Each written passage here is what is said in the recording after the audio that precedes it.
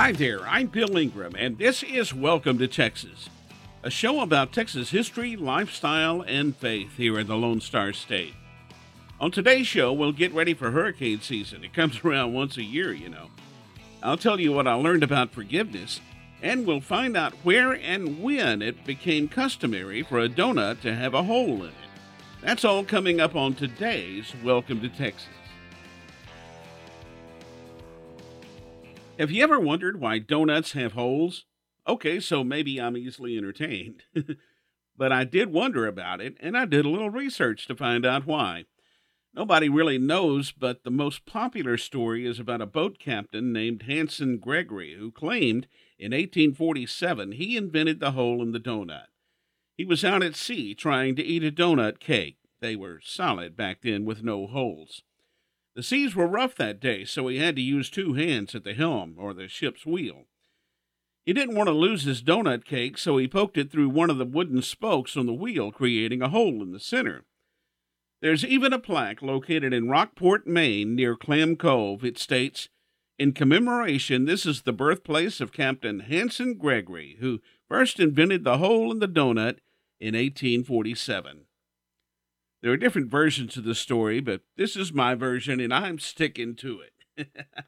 I was actually kind of bummed when I found out it wasn't a Texan that invented it. We can take pride, though, in knowing that we have not only the best donuts here in Texas, we have the best kolaches, which are fruit pastries, and klobasniki, which is the correct name for what we call a sausage kolache. Has someone ever done something so hurtful to you, you think, I can never forgive this person for what they've done? This happened to me, and for years, decades even, I held resentment and anger toward that person. Then one day I heard a pastor explain forgiveness. He said, how can I expect God to forgive me if I'm not willing to forgive someone who wronged me? He said it's like taking poison and expecting it to affect the other person. To forgive someone doesn't mean you gave up and caved in. Instead, it means you love yourself enough to take your life back. It releases you from that bondage of bitterness and anger. When you truly forgive that person, you are free to move on and live your life without the anger and resentment that rises every time someone or something reminds you of that one time. Please understand, I'm no expert. And there have been plenty of times that I've had to ask for forgiveness. So whether you need forgiveness or whether you need to forgive, put Jesus in the middle of it. That way you have God's blessing on your life. Never give up. The plan God has for your life far exceeds the circumstances of today. It comes around only once a year. The problem is it hangs out for 6 months every year.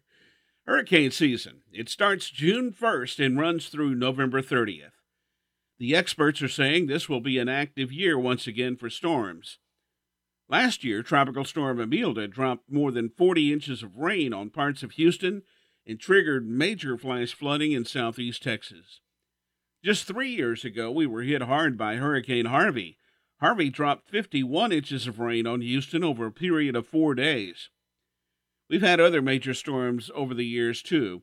Hurricane Ike in 2008, Tropical Storm Allison in 2001, Hurricane Alicia in 1983, and my first storm was Hurricane Carla in 1961. Houston and Galveston have bounced back time after time. We need to be prepared, though, just in case. Fortunately, we have some warning, usually anywhere from 36 to 48 hours before the storm hits.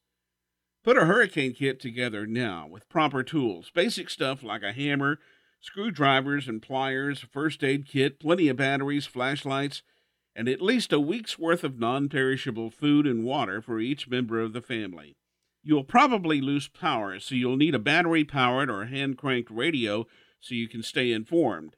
Know your evacuation route in case a mandatory evacuation is ordered. And finally, God does not want us to live in fear.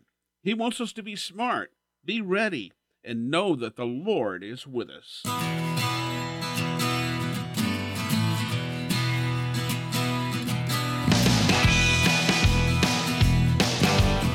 Well, it's time for me to skedaddle lickety-split out of here. Go home and chow down the ground round. I'm Bill Ingram, and this has been Welcome to Texas, a show about Texas history, lifestyle, and faith here in the Lone Star State. I hope you enjoyed today's show, and I hope you'll join me again for Welcome to Texas.